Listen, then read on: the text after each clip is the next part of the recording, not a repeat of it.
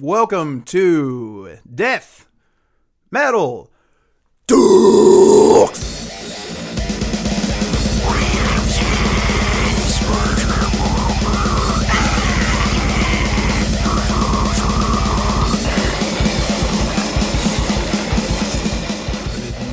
I'm sorry. What the fuck? Hey man, we're happy to be back in your ears on this podcast. Another exciting episode, Death Metal Dicks. Welcome back into the void with Christopher Pierce And Buddy Lloyd. This week, my friends, we have taken a turn of the abnormal. Are we tired of covering serial killers and murders? Absolutely not. But is there more things to talk about? Absolutely. Is it our podcast? Absolutely. We do whatever the fuck we want. Fucking right. As long as it's entertaining. But we have done a couple of episodes about conspiracies before, and they just get huge. I don't know. I'm not great at the internet, and you're terrible at the internet. I'm fucking awful at it, man. So we did an episode on Missing 411 was like the most conspiratorial one that we've done. And that's murder related because so many people just go missing from national parks and never get found again. And their clothes are found. It was a great episode. If you haven't heard that, if you're new, go back and listen to Missing 411. But I don't know what forum this is getting posted on. I don't use Reddit at all. So I would assume like a Reddit. I mean, I'll Google the podcast to try to figure out what's going on. So if you know what the fuck's going on with the Missing 411 episode and why it keeps flourishing and getting brought up over and over again, let me know. I think people love Sasquatch. I think people love conspiracies. And we do too, but in a different way than most. Yeah. So this week we decided to go in for another conspiracy because we know that you want it. We want it too. And if we're all on the same page, why not talk about some current shit that's super spooky, that even though it's been in the media within the last month, here's the thing with social media, mainstream media, all the sources of news. Now, I, of course, think that all forms of media were invented for the government to tell you how to feel about certain things. I mean, from the early printing press that they used to print the New Testament, which was a direct way to tell you to obey X, Y, and Z, or you would go to hell. Government control. Ready. Yeah, Dirty. I'm ready to go to hell too, my brother. And then on and on in history, propaganda is always the leading source of media advancement. Not going to take you down that conspiracy road. The way media is today, something will flash into the news. It'll sit there for one day. The most interesting story you've ever heard. The internet will freak out about it, and then someone will touch somebody, or Donald Trump will say shithole, and all this actual interesting story will go down the shitter. It'll never be seen again. And back in December, something that ties into what we're talking about tonight came out, and it's absolutely insane. And when I heard it the day it came out, I was blown the fuck away. How am I hearing about this on CNN instead of InfoWars or Coast to Coast AM or a website that ends in .info or .news? It's real shit. And it's been brought to the forefront, and people don't give a fuck. They care more about what the celebrity is doing today. Yep. And or maybe they don't, and that's just what's forced down our throats so much that we're in this pattern of thinking what we're told to think. But I did not forget. I read the story and got, again, totally sidelined. And so what I wanted to talk about tonight, you've probably figured out by now, is Skinwalker Ranch. We're going to talk about Tom DeLonge from Blink-182, Jesse Ventura, and the millions upon millions of virgins that believe in aliens worldwide. Skinwalker Ranch, a.k.a. Sherman Ranch, a.k.a. Gorman Ranch, is obviously a ranch. It's located in Utah, and it has experienced every single type of paranormal activity. I'm talking about ghosts, skinwalkers, aliens, big feet.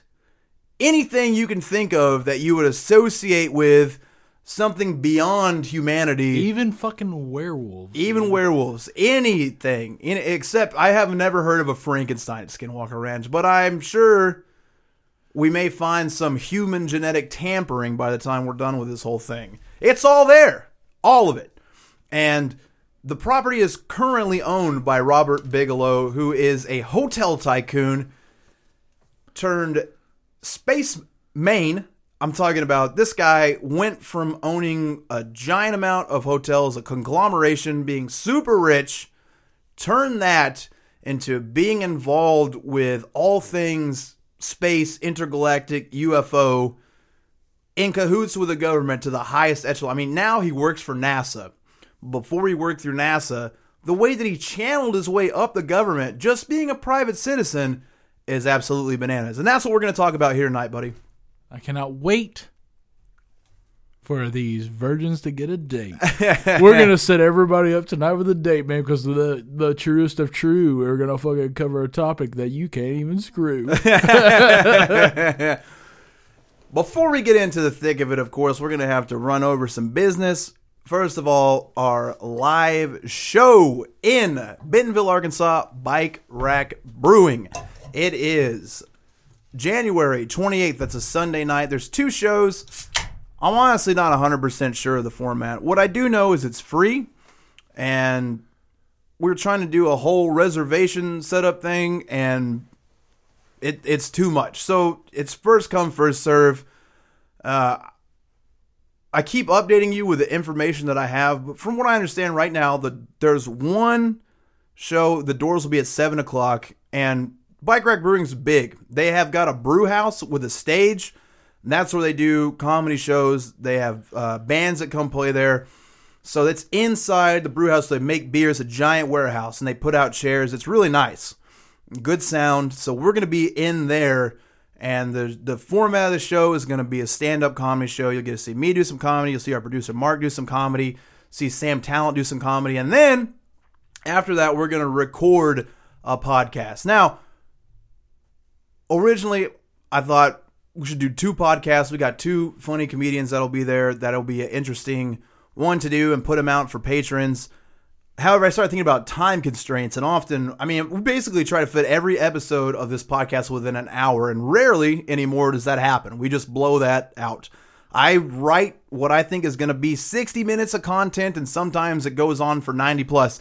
So I don't want to make anyone suffer by trying to rush it. And Sam Talent, who's going to be the guest on the podcast, he chose JonBenet Ramsey for the crime.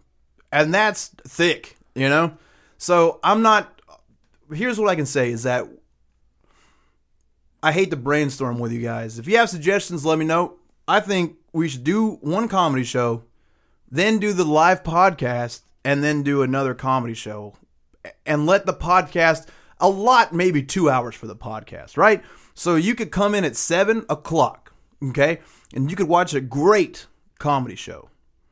And I think people will show up from the advertisements of it just being a comedy show that the Bentonville comedy page puts out. Where is that? So the advertisements for the Bentonville comedy page, I can't find anything online about it. Yeah, they have there's nothing, the way that this, I feel like I'm rambling. The way that this group that does comedy shows, promotes shows, it doesn't matter who the comedian is, what is going on there.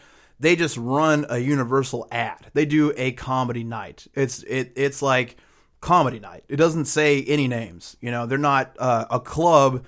They're not trying to tout one thing. It's one guy who kind of made this organization. He knows what he's doing. He knows how, he's like a marketing major. He knows how to like spike people's interest in shit. So he does that. And they were going to set it up with like all this stuff, but it's out of the norm for them. So he doesn't do it himself. He has a web guy do it. This is just so much to say on a podcast. But anyway, that doesn't matter. The thing is that it's going to be, I mean, everyone that's listening to this in Northwest Arkansas, which is a lot of you, you know about it. And whatever we post about it, you just follow those instructions. If anything changes, you'll be updated. But from what I understand, it's going to be 2 shows. I want you to come watch me do comedy, and then I want you to stay for the podcast. I think the best way to do it, and it may not be this way, is to do the comedy show up top. That's going to take, we'll try to keep it to like 70 minutes, you know? and then do the podcast. So if you come in at 7, we start the comedy show at 7:30. We're over with the comedy show by 8:20. We start the podcast by 8:30. We do the podcast from 8:30 to 10, and then do the second comedy show rather than do a comedy show podcast. Because then the second podcast is going to go on forever. If that's the format, then we're going to put Sam on the second one.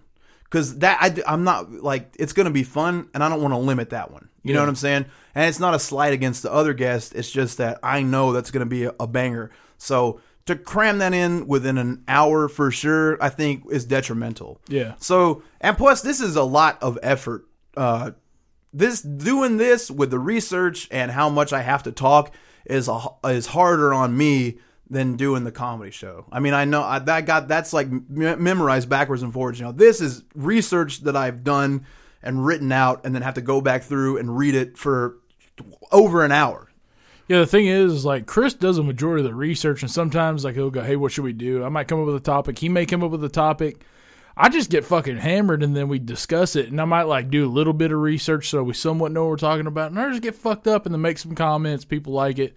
But Chris really puts in a shitload of effort in this, so to see it live will probably be, you know, it'll be pretty fucking cool, man, because he's a smart motherfucker, so. What I'm getting at is that it's more of an exertion of effort, and it's not that it's, like, fucking daunting and hard on me. We're going to have a great time. All I'm saying is that we're trying to figure out the format. We have not done a live podcast yet, so we're just trying to figure it out, man, and it's going to be a ton of fun.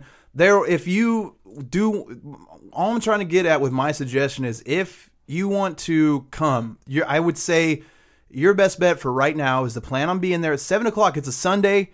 You're going to come in. You're going to watch me, Sam, Mark do some comedy, and that's going to be a blast. And then we're going to chug a beer, set our podcast shit up, and blast through a tremendous podcasting event.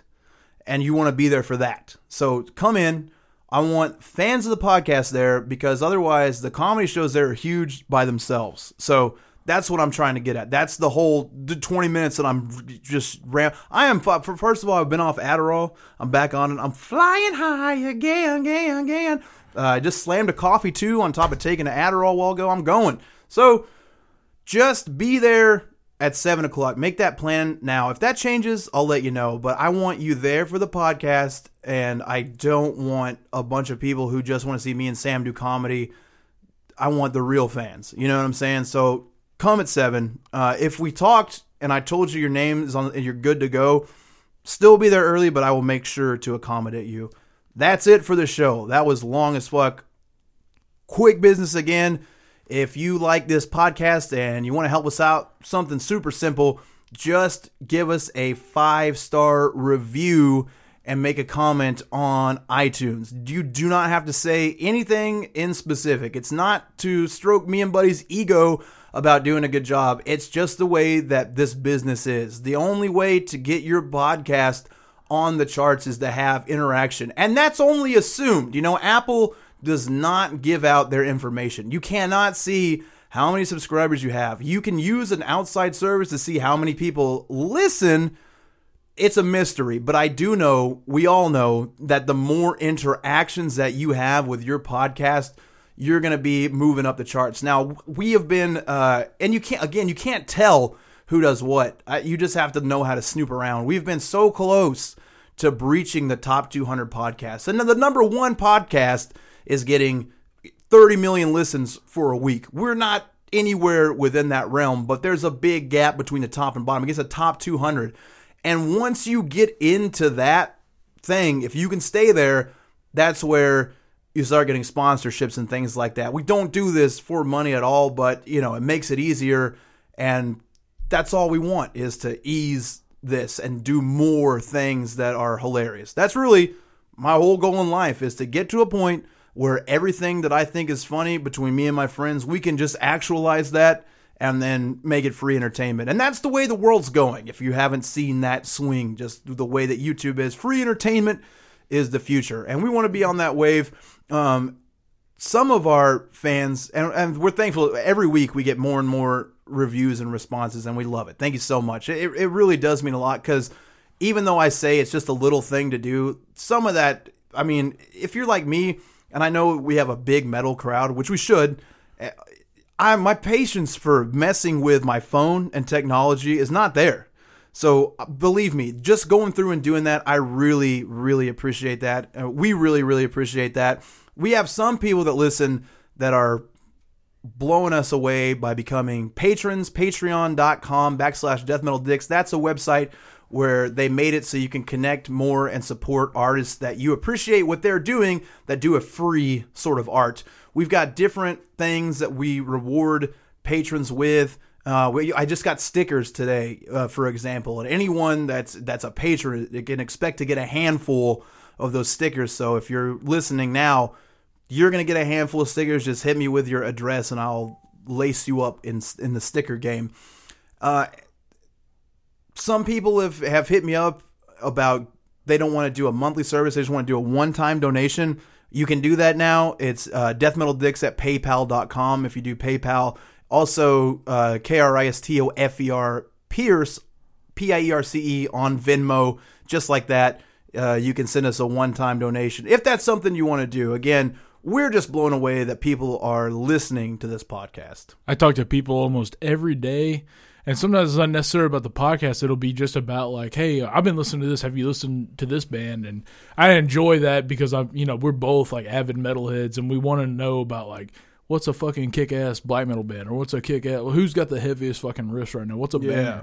And I love that shit, man. And it does... Sometimes it's like, oh, man, I haven't talked to you and responded to you for 3 days, but it is because we get bombarded. Yeah. But it doesn't have everything to do with, like, us being, fuck this, we're blowing it off. We truly do care about everybody. Absolutely. And we're it's accessible. awesome, and, again, we started doing this podcast. We did not expect to have the size of audience we have already, and so we're learning along with that. But yeah, absolutely. I mean, all we want to do is connect with people that we wouldn't normally connect with. I mean, one of the things I've always loved about metal and even comedy is just the ability to get... I mean, I'm not talking like I am so over social networking, social media. It's a necessary evil in my life at this point. But just the connection that people have always had through music, through interest in serial killers, the shit that we're into. I mean, tape trading, it's a great thing. We all have a common ground here. We want to talk, so feel free to hit us up anytime. We're always out here for you. I feel like that. I told myself in my head, like, hey, let's make this segment shorter than ever, and we blew it out. But again, I mean, the main point of all this is we just appreciate you guys so much for listening, and I know we're just saying that with words, but man, I mean, this really is everything, outside of my family to me right now, and all I think about basically every day is how can I get to where I'm just doing this, period, Yeah. And then that's thanks to you guys. It's not something I thought was possible ever. I just thought we were doing a new hobby. You know what I mean? Yeah. And so, we'll get back into it. Actually, one more thing I wanted to say about doing the podcast is speaking of communicating with people, I've gotten some real funny emails, and if you want to email us, it's deathmetaldicks@gmail.com. People, kind of complaining that we talk about serious things, but we make light of it. Personally, I'm a stand-up comedian. I focus my energy.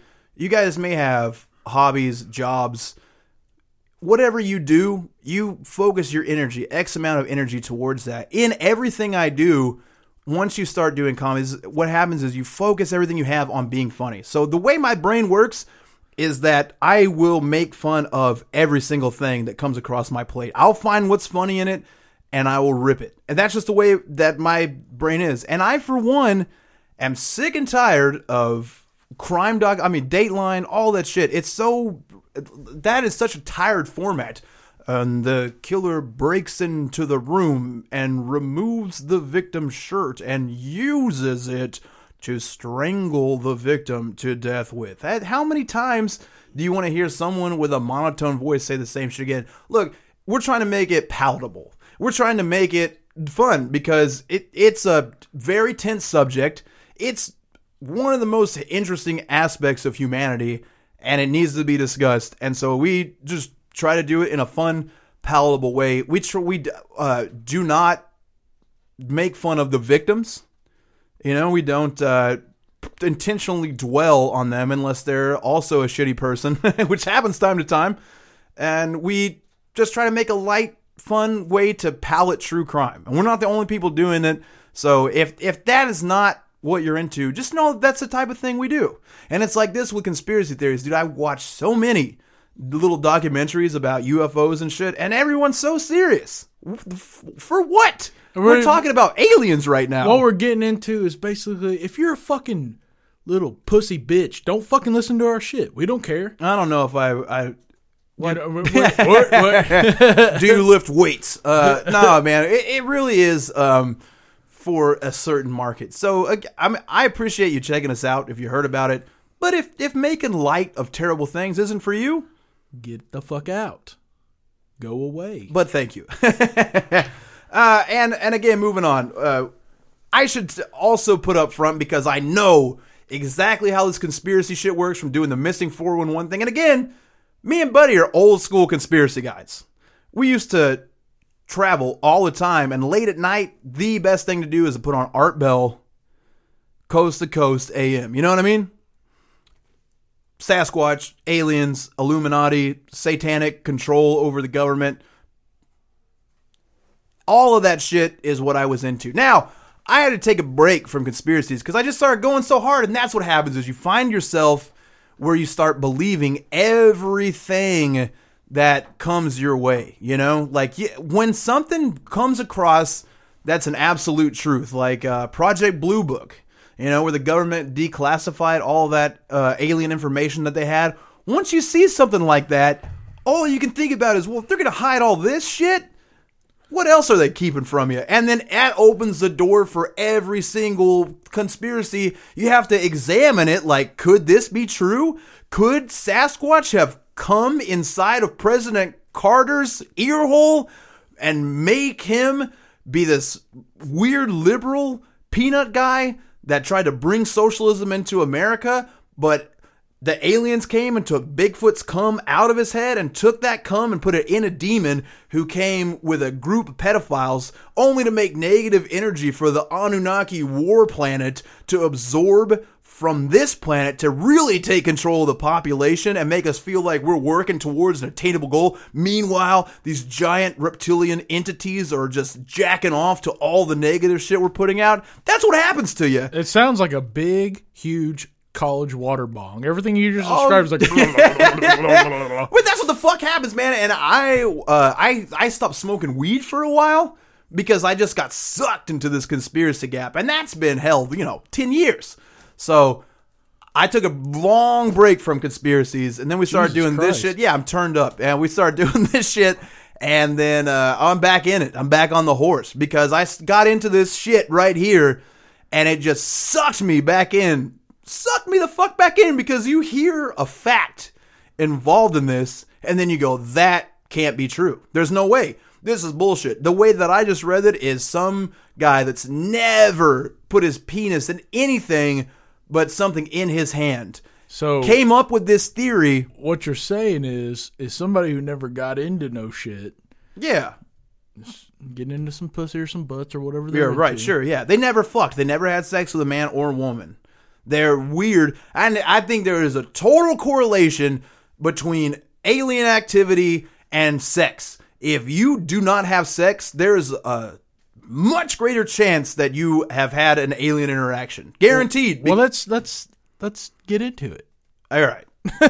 All I'm saying is be careful. I try to make this one episode, and then especially now that I've yombled on, it's a two-parter. You know what I mean? This shit goes thick. Now, I just want to say that currently, again, we're not conspiracy guys. So all I was getting at is that if you don't agree with this and you have some other wild theory, that's fucking great. We'll talk about it online all the time.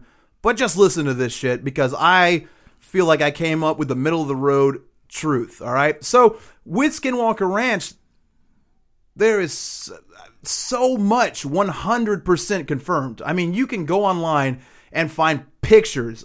Every single thing I'm going to tell you in this first episode, you can find a picture of it online.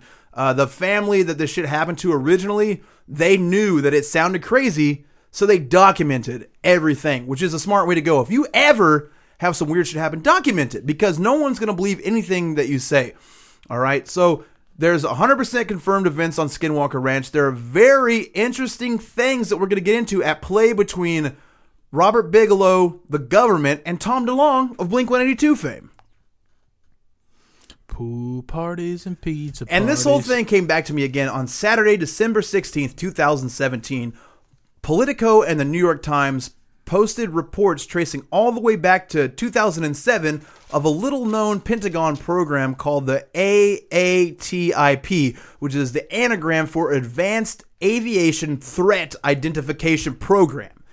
The AATIP received over $20 million of their budget from Senator Harry Reid, and he allocated it from our defense fund, earmarked it into this organization, which was set up completely for UFO research.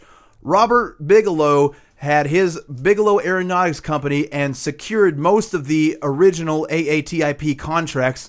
And what he did was he took a defense intelligence agent to Skinwalker Ranch early in 2007. And then he took that agent and what he saw back to Senator Harry Reid and convinced Harry Reid with just that one interaction to establish a UFO investigation program.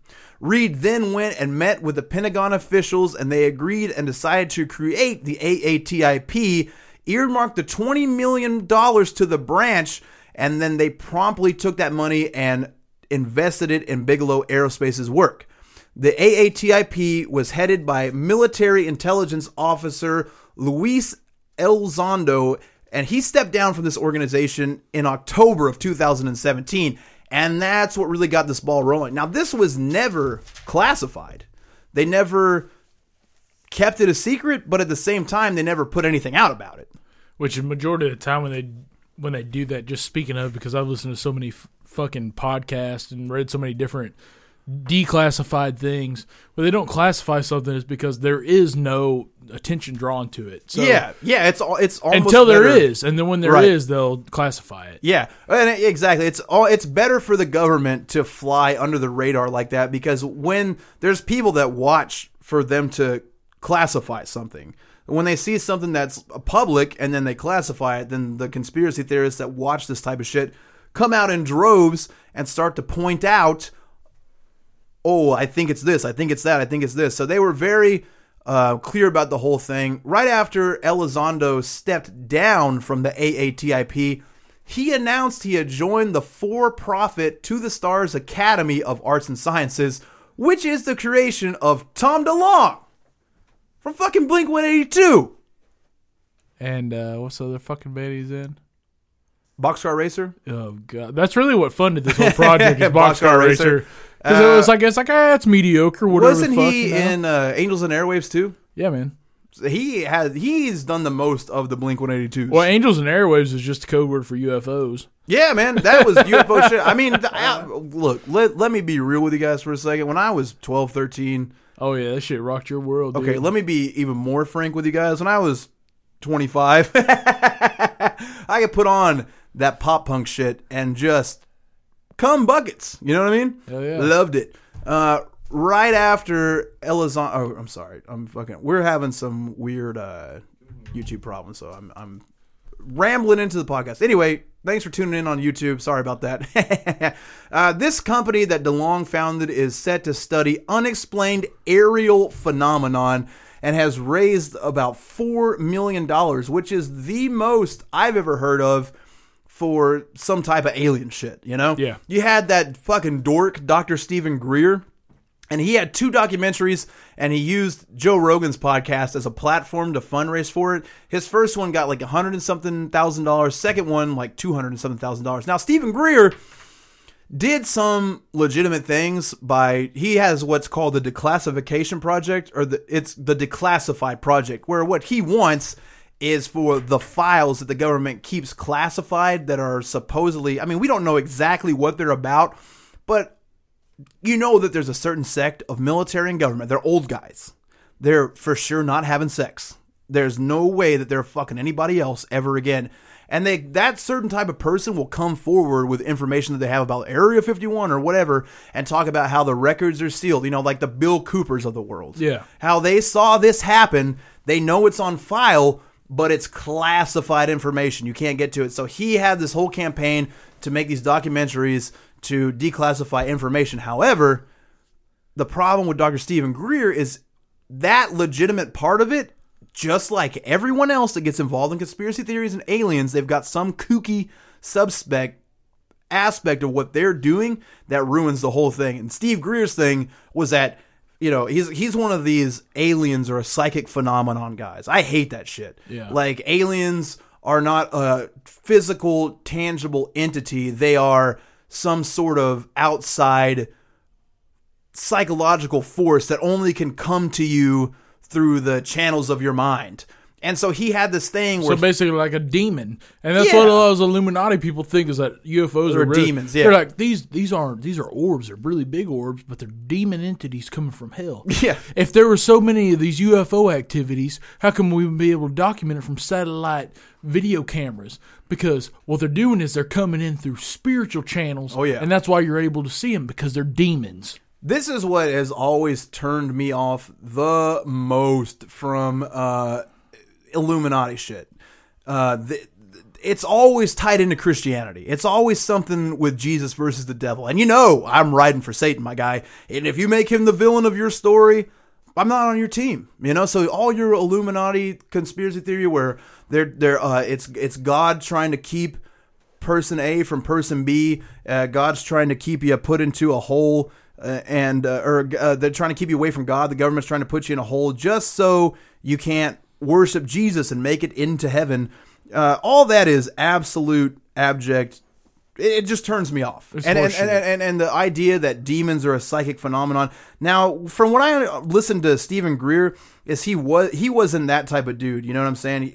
He was just straight up doing meditations and like, I'm going to make contact with these beings by projecting my third eye into space, and then they will show themselves to me and watch me hit this fucking sweet bowl and fucking go around the side of it, and it's going to make a ding-aw noise, and then all of a sudden there's some fucking weird, unidentified flying object. Yeah, and he got so full of himself. He told, I heard him tell Joe Rogan, which, love it or hate it, that's the number one media source, period, in America right now. He gets more listens per episode than all of the news media combined. You know what I'm saying? Yeah. So you're going to go on a program of that magnitude and tell this man that you can use the energy from your mind to 100% channel a UFO to come to Earth, and then ask people for money. And he got called out on it. And then other people called him out on it, and he was so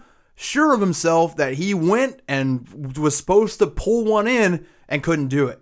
And now most people that do that shit would be like, they're here, but they're only in my mind. He didn't even try that shit. He was just like, well, it's not working today.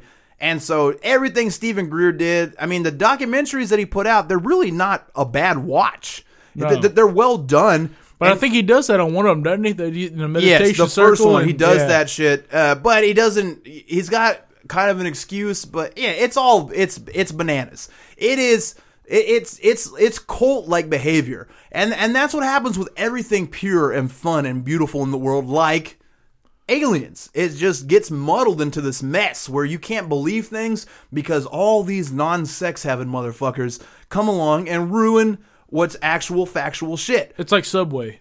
Yeah. The sandwich spot. Okay. Same shit. It's a cult. Yeah. Yoga mats. Oh, well, that's what the bread is a yoga mat. The straight up kid touchery. Oh, yeah, that guy did. You're right, man. This goes the same shit. Right, man. Skinwalker Ranch is Subway. Subway is the fucking number one sponsor of Skinwalker Ranch. I knew we would figure this shit out. Yeah, so this study, they have raised the most money for anyone researching alien shit. And we sidetracked on Stephen Greer because he's the second highest. And you see what an absolute kook this is. And now DeLong's a little bit kooky and he's super gullible, man. The problem with Tom DeLong is that he gets information, and then again, just because of the social media network that we're trapped with, everything goes from this person to us right away. Instagram, Facebook, Tom DeLong will receive information and then make a post. And he's been duped so many times. Like, people were trolling him, sending him pictures. Like, so he was like, well, my friend sent me a picture of Sasquatch, And it was a picture that had been circulating on Reddit for years and had been proven fake. But as somebody was like, hey, man, look at the Sasquatch picture I took. And like, he's blowing the lid off shit. He's ready to go for stuff like that. So that really hurts his credibility. And not only that, but Tom DeLonge in interviews does another classic thing that conspiracy theorists do. He's got a lot of good things that he's saying, but when he's asked to prove it, he's always excusing the source by saying, well, I can't tell you that. I'm telling you what's true, but I can't tell you who told me. Because, take my word for it. Yeah, and you can't. He should have just said take Jesus. Tom DeLonge's word for it. Yeah, that's it, man. He's like, God told me. That's Everybody the classic. Like, hey, Tom DeLonge's a born again Christian. Isn't that what happened to the guy from Korn? Yeah, is he like an alien guy too? I know he's a born again Christian. He believes in Jesus. Hey, man, I'm gonna be the only way to get off methamphetamine is to become a Christian. You're right.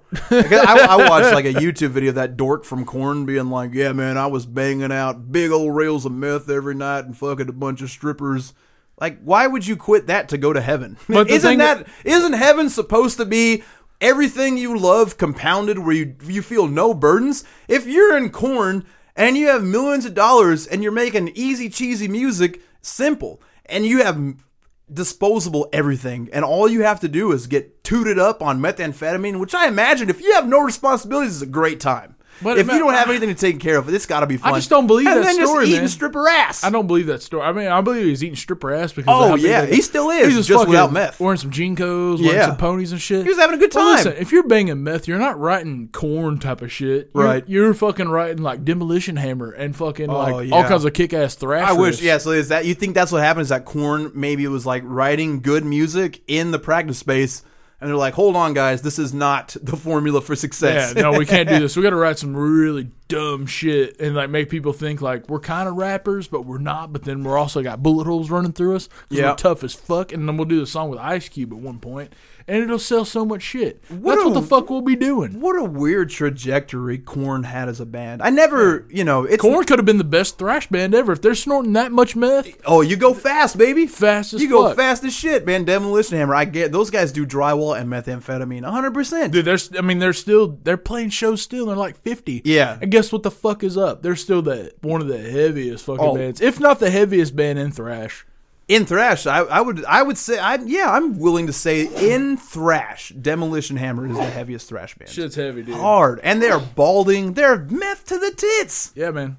But yeah, DeLonge and Elizondo, again, because we took a side trail, Elizondo is the guy who is the head of the AATIP. They're the main voice of To the Stars. And what they claim is that they have an alien alloy capable of making a spaceship that produces energy rather than using energy.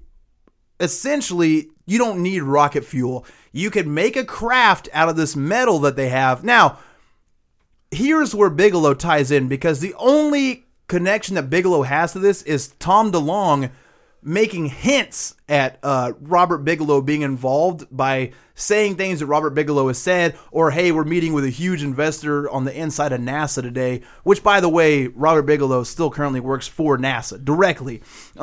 This alloy that he's talking about is Robert Bigelow's baby. Now, Robert Bigelow has never done an interview. He's never sent an email in his entire life, and he's a billionaire. That's got to make you think he knows some shit.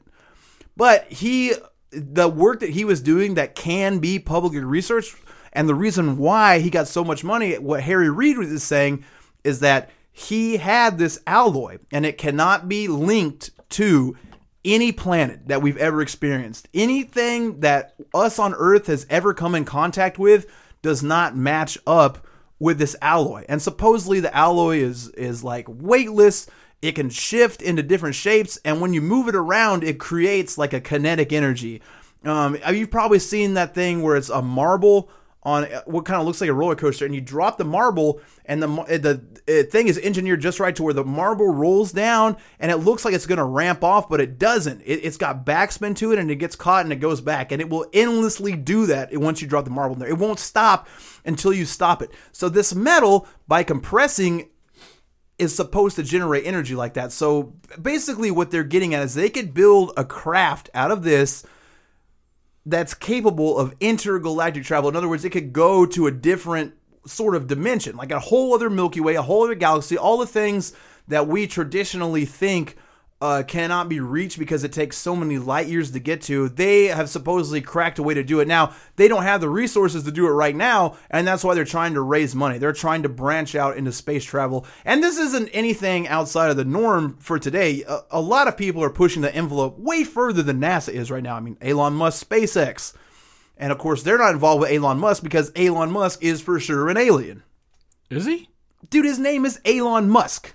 Have you ever heard of a human named Elon? No. That's an alien name. Point one. Point two. He smells bad because he's got musky. He's musky as fuck. He's just Stinks. a fucking fart hole. He stinks, and he is in a relationship with that girl that Johnny Depp was in a long-term relationship with. May or may not have beat up. She was going to sue him. Dropped the suit. But let me tell you this. The only person who's going to follow Johnny Depp into fucking is a goddamn alien. Johnny Depp has got what you would call a Deep Space Nine. In addition to being beautiful. That's the coolest name for a butthole I've ever heard in my life. And Elon Musk has got more like a Babylon 5. You know what I mean? Okay. He's just not up to par in the battlefield girth. So he's like pretty much the corn of fucking space. He's not slinging dick the way that Johnny Depp is, and he's with her. He's a goddamn alien. That's it. Think he's weird like, as fuck. He knows all this shit. He says shit that's gonna happen, and it fucking happens. It's like, electric cars. Like, I mean, he made Tesla. He's responsible for Bitcoin. He just knows what the hell's going on all of the time. So all I'm getting at is that they're not partnered up together. Now, Elon Musk is what I would consider SpaceX to be the definitive envelope pusher for space travel. And a lot more, but he is really trying to get somewhere, and he's got more plans than any motherfucker send a car to Mars. You know what I mean? That's tight. He ain't playing bullshit games. But they're not conjoined together. They're two separate. They're the more successful outside sources of space travel besides NASA. Even though Bigelow works for NASA, they still have, supposedly he's working. And a lot of people from AATIP went to Tom DeLonge's organization. And now, again, Tom DeLonge's organization, the waters get muddy too, because AATIP is a government organization. Now, sure, people are getting paid salaries, but this is a for-profit organization. It's not a non-profit. I mean, what they're doing is to raise money. So they get money from this scenario, and they're trying to raise enough to build an intergalactic spacecraft. And I'll give Tom DeLonge credit. He explains what he's talking about well enough that I understand what he's explaining. But again, he cannot prove it. There's no specific source. Like, he doesn't, like, there's a video of the metal being messed with, but it's just a short video. Like, it does not prove what he's saying at all. And he's got the fucking money to back it up. He's got the finances now, right? But that's from crowdfunding. I mean, crowdfunding. Yeah, exactly. Okay. So if I didn't make that clear, these Elizondo and DeLonge. So DeLonge is like out here getting money from music fans and kids and people that are interested in Tom DeLonge's career. They're like, whoa, look at this guy. He's in tune with space alien shit. And I 100% believe what he's saying. I think that what's going on with him is he's just locked in with these people. I think that they left the AATIP because they lost funding. Once Harry Reid was gone, they weren't able to get the funding that they were used to. And the government says that they just have more important things to focus on. Now, whatever that's all about, I don't know, but he's now in bed with these people. So I believe that they're telling him all types of crazy shit. He wants to believe in aliens. Always has. A lot of fucking Blink-182 songs are about how he believes in aliens. He's an alien guy. He loves that shit. I got no beef with that at all. I think he believes what he's doing, and I think that it's a pure pursuit that he wants to get to the bottom of some shit, and he feels like he can help connect that, but they're using him as a beacon to get all this money because he's doing it to his audience. And then Elizondo is doing that to the scientific community. Now, Elizondo is a military intelligence officer, had been before AATIP for almost 30 years. So he knows how to manipulate things in the way that a military intelligence officer would. Very interesting guy. His whole thing is that skeptic's a hard word for him because he does believe that there is UFOs, that there is outside life. And that's not a hard stretch to believe anymore, guys. I mean, as much information as we get about how infinite what we would consider space or a galaxy is, there has got to be something else. Man, I will go out on a limb and say that I definitely believe that there is something living beyond this planet. Yeah. Yeah, I've seen some things that I think that are very fucking credible. I mean, like that have scared the shit out of me to a point of almost shitting my pants. Let's hear it. You want to? I mean, this is what we're doing. Yeah. Okay. Well, I used to live in a place outside of Tyler, Texas, called Chandler, Texas. Yep. And it's kind of a farming community. Mm-hmm. And I know most of you are going to tell you, like, I never really experienced a lot of hunting. You know, I wasn't one of those kind of people, you know, especially living in the South. Yeah. Like, I just didn't get that shit. Mm-hmm. And so I worked at a bar, an Electric Cowboy, which is essentially like the Walmart of bars. So it's like a fucking, you know, it's a franchise. And I did my job there. I did security there. I left, came home. So it was about a 30-minute drive. And as I coming home, I decided to take a piss at this gas station, but it's closed, so I'm peeing outside to get back in my car. And as I'm driving, I hit this plot of land. It's just like empty land with cows and shit or whatever. It's just farmland. Yeah. And I see this. It's almost like a spotlight, and it's green, and it hits like around that area. And then I'm just like, well, who the fuck hunts outside? Like at this time of night with the spotlight, you know, like that's what I don't know anything about hunting. And then about that time, the light hits my car and I can't see anything. My car turned off and I'm, you know, driving on the road at this point. And then it goes over the tree line beside my car and I'm scared to fucking death. Like I've never seen anything like this before in my life. The car turns back on, but when it turns back on, instead of me being in the road, I'm in the ditch. And, I immediately called my grandpa at the time, and you know, this is like 2 or 3 in the morning. I'm crying because I'm scared to fucking death. I don't know what the fuck's going on, you know? And I told, he said, well, that's God trying to get your attention. I was like, man, if that's God trying to get my attention, fuck that guy, because that shit scared the fuck out of me. And for the next 24 hours, I was actually sick and vomiting and just didn't feel good, dude. And it fucked me up, man. And, actually, a friend of mine, Trey Watson, could attest to this because I was actually really fucking sick. I was actually barfing the same color green as the light. Yikes! And I know that sounds crazy as shit, and I don't really like to share that, but you know, it's whatever. You can believe whatever you want to, but that's the only thing that I can attest to is that just scared the fuck out of me, and I've never had anything like that just shake me like that. Well, I can verify that you've had sex before, which lends a lot more credence to your story. Yeah. And, I mean, you may wonder where we're going with all this Tom DeLonge, Robert Bigelow, credible government space travel plans. How's it fit in with a massive conspiracy and possible monster factory? Well, buckle up as we take a look at the history of Skinwalker Ranch. Now, the property borders the Ute Indian Reservation, so there is a long documented history of paranormal happenings. The Ute tribe believes this property has been tormented by skinwalkers for hundreds of years and know the ranch as the path of the skinwalker. Now, a real basic definition of what a skinwalker is, it's defined as a person in certain Native American traditions who can transform into any animal when wearing its pelt. Now, it's a lot more than that. That's the briefest way I can explain. I mean, Native Americans are not the only culture that have this phenomenon. There's many different sects that believe many different things about it. But if you never heard of a skinwalker, and I imagine that everyone has, and that's why I'm not trying to dumb it down for you. In 1994, Terry and Gwen Sherman purchased the ranch at a fantastic deal. They have the ambition of starting their family's cattle ranch on the property. The day that they brought all their shit to the ranch, they start moving their furniture. As soon as the truck comes open and they start pulling stuff in, the couple spots a giant wolf in a cow pasture and began trying to scare the wolf off. Now, these are seasoned cattle ranchers. They've dealt with tons of wildlife before. They seemed unbothered and were shocked as they watched the wolf bite into one of their calves in broad daylight. In shock, Terry grabs his rifle and shoots. He continues to engage the wolf. He hits the wolf again, and the wolf is unfazed. Fires another round from a high-caliber rifle at a close range into the wolf, and the wolf is not doing anything. It's simply standing still and staring right at the guy. The wolf remained on its feet, and then as he got a little bit closer, the wolf simply trots away like nothing happened. And then when Robert goes to inspect the calf in the area, there's no trail of blood to where the wolf went. This was the beginning of a litany of bullshit for the Shermans.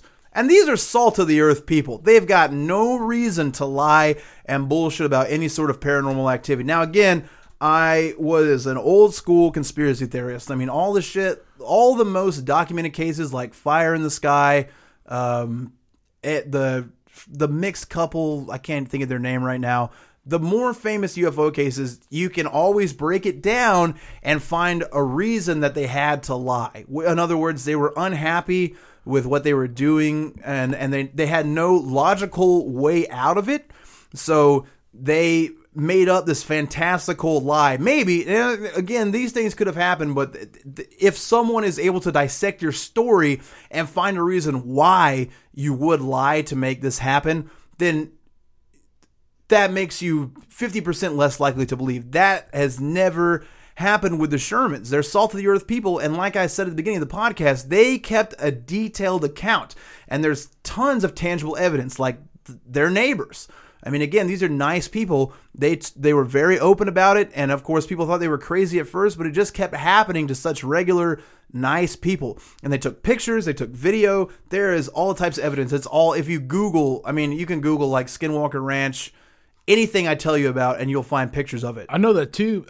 You may have covered this while I was taking a piss, but I know that when they first bought the ranch, there was actually deadbolt locks on the inside of the buildings where they bought the ranch at, because they were like, that's fucking weird, you know? Yeah. So whoever had lived there before was like, you know, basically trying to keep something from coming in. Yeah. Yeah, I may have not framed it the right way. I said that they got a great deal on the property. Yeah. Again, I told them while you were gone about how the Ute tribe consider this cursed land. But yeah, and in addition to the deadbolts on the inside, they had huge, like, dog leads. What do you call it? Like the thing that goes in the ground that holds a dog leash on it. Yeah. With a thick chain that kept the dog from moving very far. Like they would put the dogs in front of the door. And yeah, they had deadbolts on the inside, so that way you couldn't unlock the door from the outside.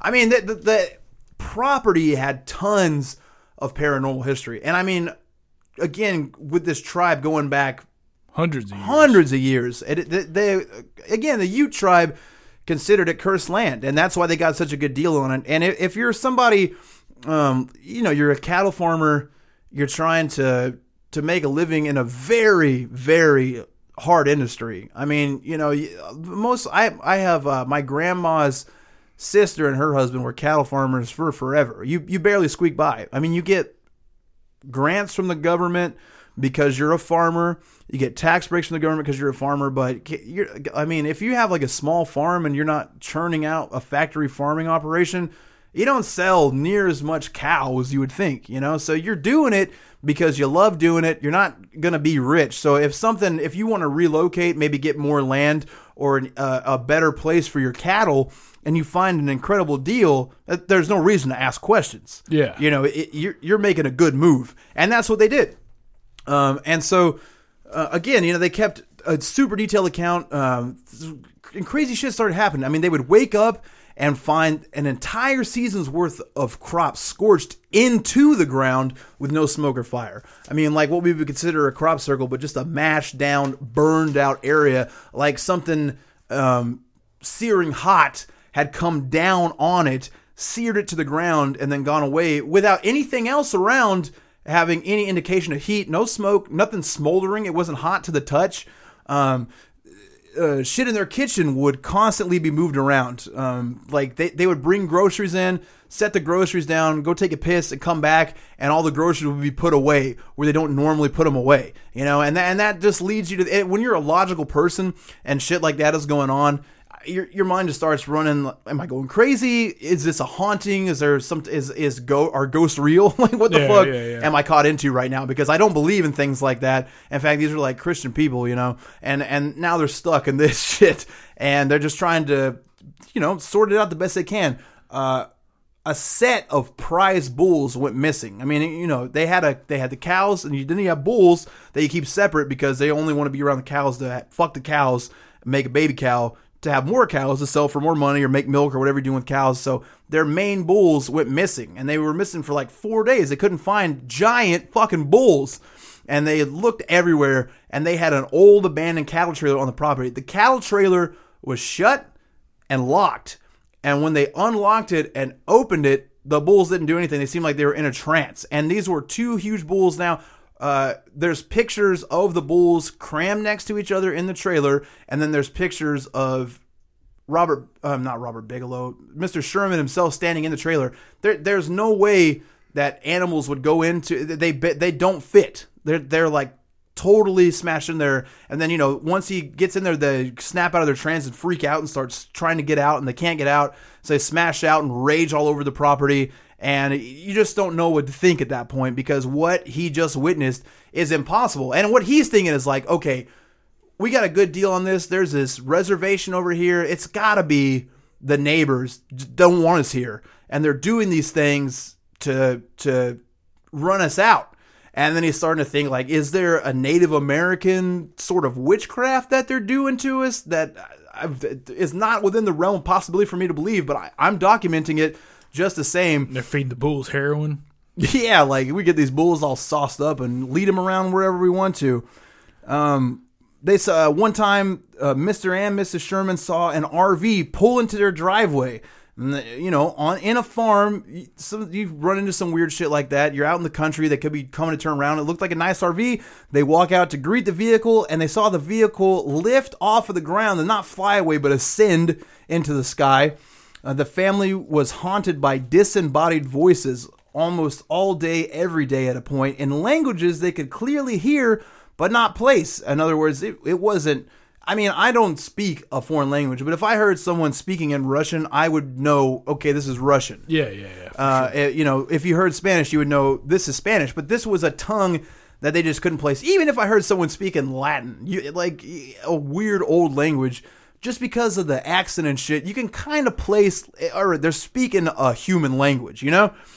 Sometimes that's the case, or sometimes you're just getting your ass ate and you think like, man, this person's Russian. They're not. That's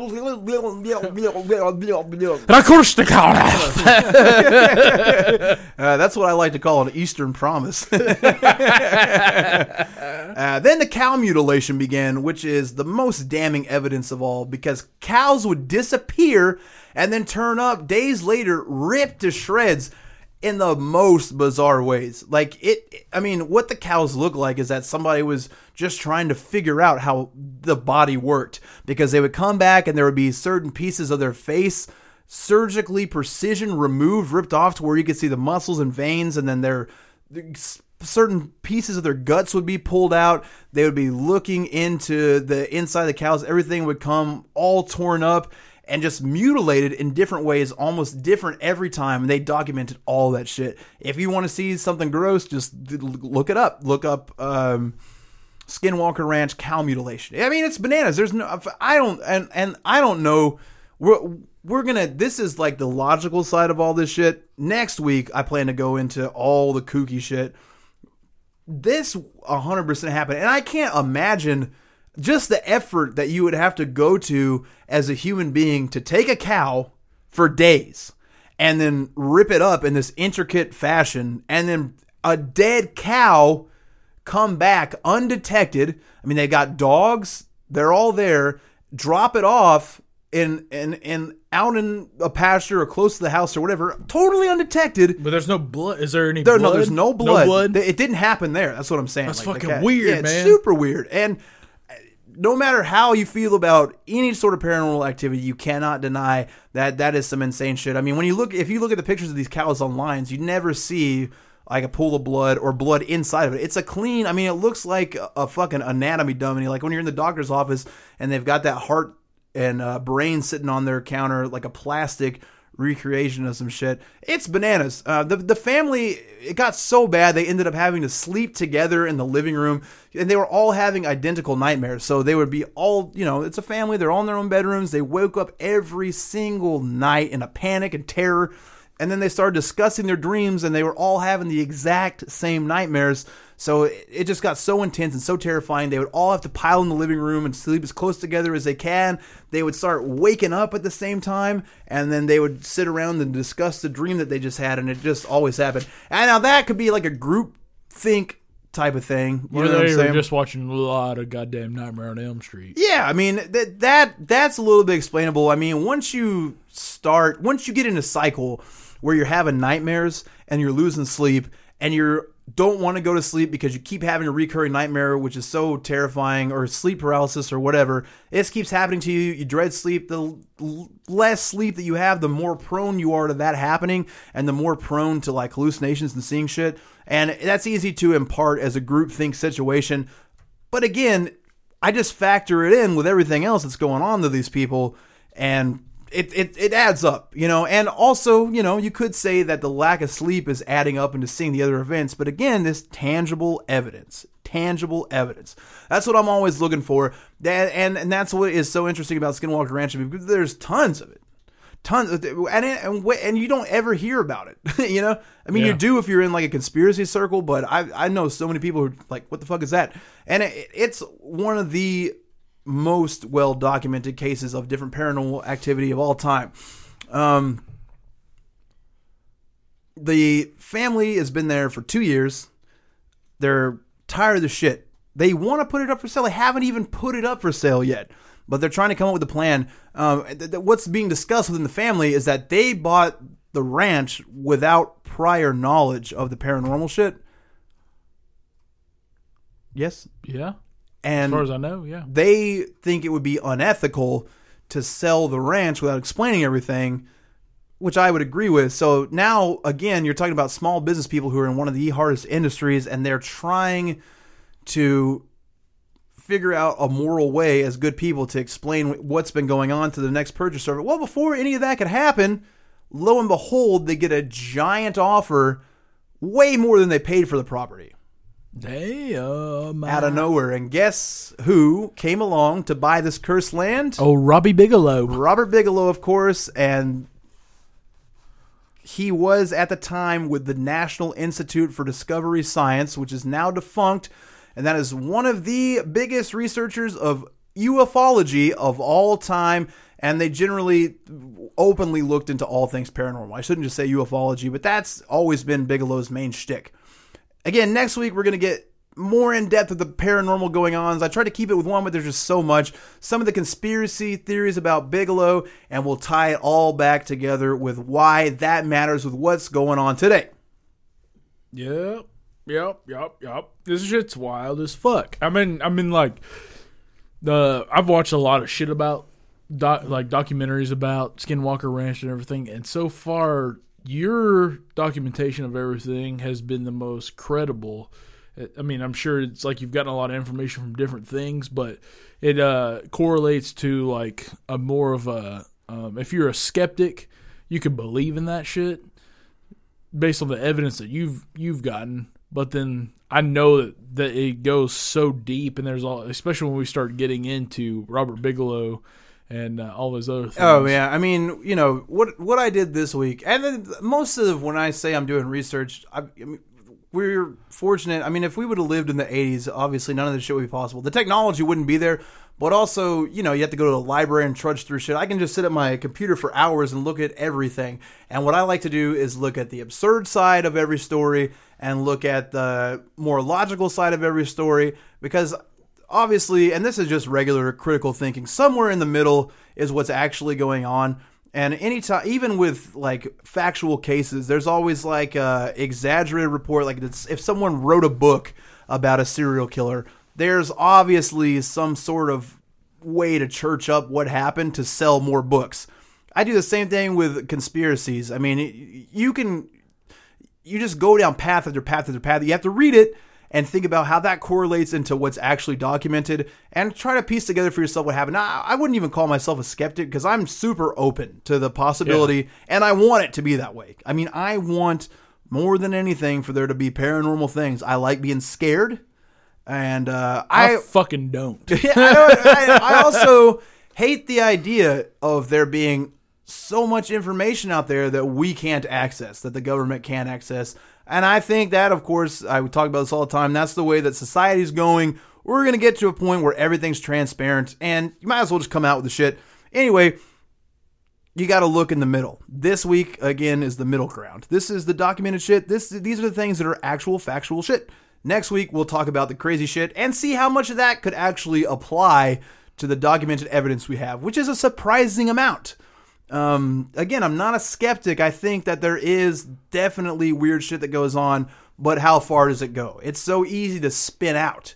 It's so easy to become an old man who doesn't have sex anymore and spend all of your energy on, well, I saw this in the sky and your mind goes fucking crazy. If you let it take you somewhere and that's totally what you focus on. And also, once you make paranormal shit, like once you decide that a conspiracy or Bigfoot or an alien is your thing, once you become that, once you cross that threshold, that makes you go down that path more and more. It makes you believe more and more because you've put so many eggs in that basket.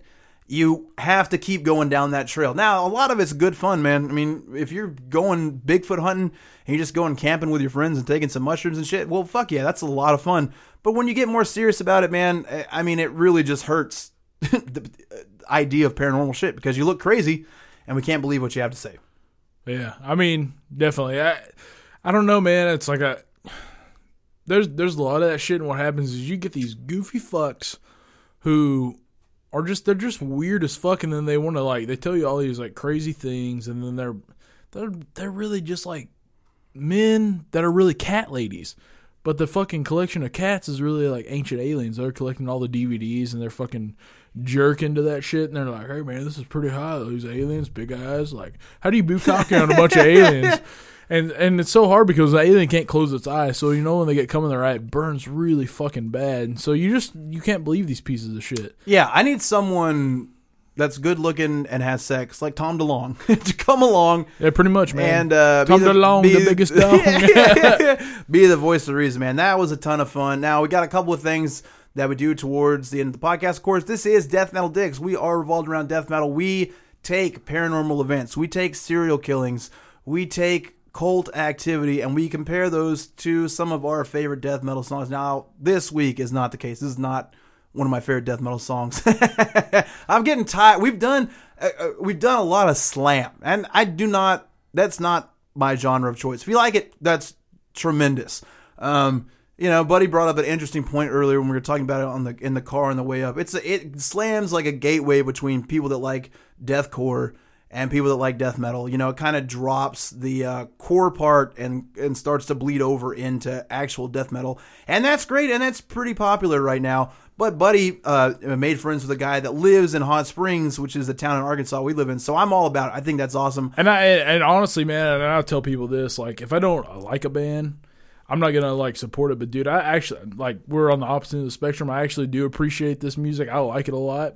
It's on my Spotify every once in a while. I'll just be like, hey man, it's fun. I shouldn't say that I don't like it. Here's the best way to tell it. Now, they're in genres of music, you'll hear a certain song, and that song will make you think of a different artist that you always go to. Like traditional heavy metal, I'll hear a riff and go, man, I really want to hear Judas Priest right now. Yeah. And just hearing half of one of those songs, I'll hear it and just go back to Judas Priest.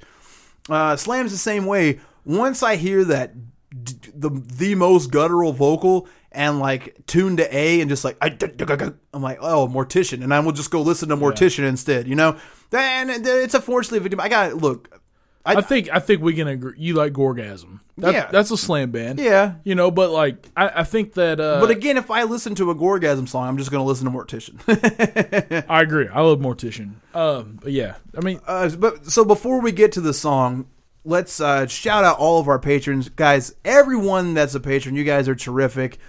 Again, if you go to patreon.com/deathmetaldicks, what you'll find, again, we've been saying it for a while. I'm really trying to tune it up. We're going to make a video for our Patreon that kind of explains what we're about to the outside audience, so other people will come in and see the Patreon, see what we're doing. I've been trying to kind of fine-tune the tiers that we have offered, and I just want, if you interact with us on a fiscal level. All I want is to make sure we're getting an even exchange, because I have donated money to podcasts because I love what they're doing and I understand the work that goes into it. We've got a lot of patrons, but on these tiers, once you get to a certain level, we shout you out as a producer on every podcast. So I, of course, send endless thanks to these people who, I mean, we just got stickers. I was able to go out and get stickers thanks to these people. So thank you so much to Kat McCorkle, lives in town, very cool. Ryan Parker, one of my oldest friends, he's given us, he listens to the podcast every week. He said something to me that made a lot of sense one time, that said, when I sit down and listen to the podcast, I can't be around you and Buddy as much as I want to, but when I listen to you guys talk, it's like I'm in the room with you. Yeah. And I love that shit. And that's the way that I wanted to do this shit. So that's great to hear it from a friend. And then, of course, big old Matt Mess, thank you so much for your contributions. And Bobby Henderson, we talk to him all the time on the internet. Don't ever be shy. Speak to us. We love it. We're all similar, and we all get involved with the same thing. So we're trying to just build a big community. And, you know, again, if you don't want to do the Patreon subscription thing, you can give us a one-time donation if you feel so inclined. PayPal is deathmetaldicks@gmail.com, or you can go through Christopher Pierce on Venmo. Either way, again, we're not begging for money. What we do with that is we turn that back into something for the podcast. And we just got stickers. Our next move is to get our website going. We got the domain. Someone, Fred McAllen, was generous enough. He already had like a website, bought our website, hosted it on his domain.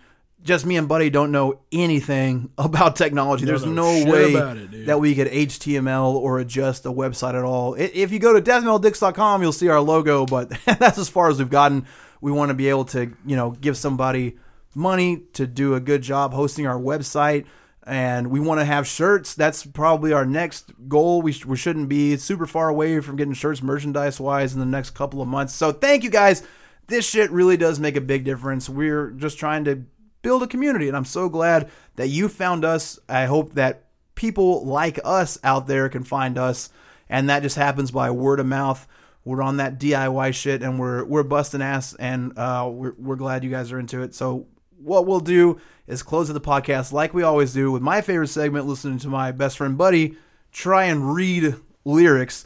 And again, this band, Buddy ran into this guy. He's from our hometown in Hot Springs. He's got a pretty big following, and it's intense slam. If you like slam, 100% this is for you, because as far as that genre of music goes, this is some of the better shit that I've heard from that genre. Yeah, for sure. The name of it is Alien Invasion Defense System, and it goes by AIDS. Yeah.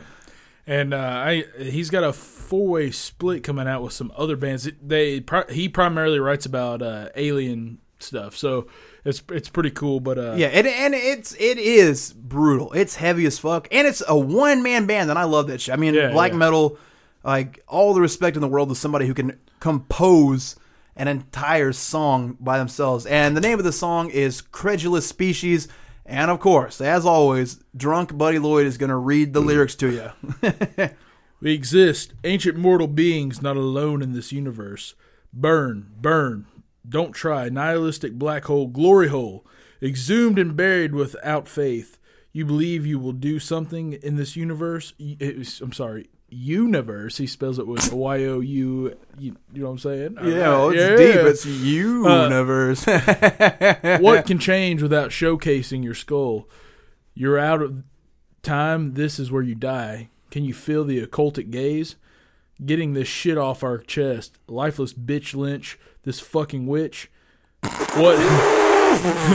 What if we just show up in this total weapons race in our new spaceship with knives coming from our chest? Hell yeah. We show how we say win the United States, our final creation, to destroy this planet. For me, it's useless.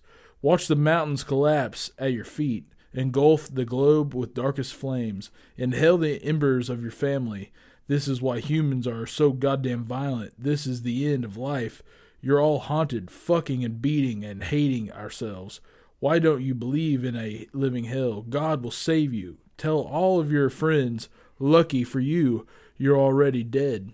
Pushing the needle down your throat, bleeding and spewing You deserve it all, twitching and screaming while losing life, the final sound of wasted spite. All right. Yeah, that's real slammy. The fun part about that, too, is, the monotone way Buddy read it and the spacing, I guarantee you, just sounds like... I mean, yeah. You ain't wrong. Man, we had a good time tonight diving into some conspiracy shit, non-murder shit. It's fun to switch it up, you know what I'm saying? And I wanted to just make a real cool banging one-parter after we did the three-parter, but god damn it, it just keeps going and going and going. So we're going to nail it down to 2, and then we'll have one more episode, or next week is the week of the live show. So we're going to do the episode next week, and I've been really kicking around the idea of putting out the live show with Sam Talent out on the feed, at least for a couple of weeks, so you can see that... I think we ought to just keep it up, dude. Yeah, well, I guess the idea is to attract people to do the Patreon, but after this one, they'll all for sure only be for patrons, and that's just, they're special, I think. I think a lot... I mean, we do this every week. This is special to me, but going out and experiencing something in front of a crowd, and just the energy that comes off of that, it's like a live record. I mean, it's totally different. So sharing that should only be with the most diehard fans, I think. Sure. We would probably put the one up just to let you experience that, because not everyone obviously can travel to Northwest Arkansas, and also we want to come to where you're at. We're totally open to doing shows with bands, not just comedy. I mean, if I wanted to only stick to a comedy fan base, I would have done a fucking podcast about how you shouldn't pull your penis out in front of people that don't want to see it. But I'm way more into...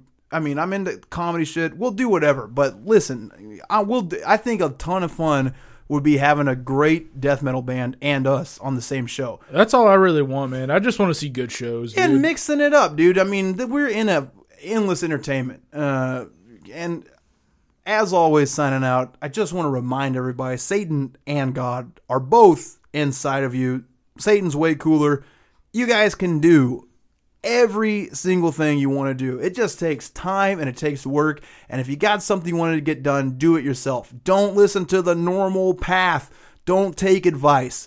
Have something you want and just chase it down. That's what Satanism is. Fuck everything else. Focus on you and what you want to get done. And if you do that, the worst that happens is you fail at that. And the likelihood... And you grow from it. You learn from it and you start all over again. And you don't listen to outside advice, guys. If you're following somebody else's path, that road was paved by somebody else's. It wasn't you.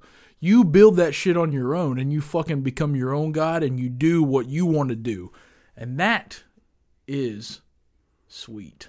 All right, guys. Serve Satan. We'll see you next week. Hell, the darkest lord to suck the bung of all you see. Except for kids. We are being in our finances, in our wars, in all of these various things by people not from this star system. And that's what needs to be researched.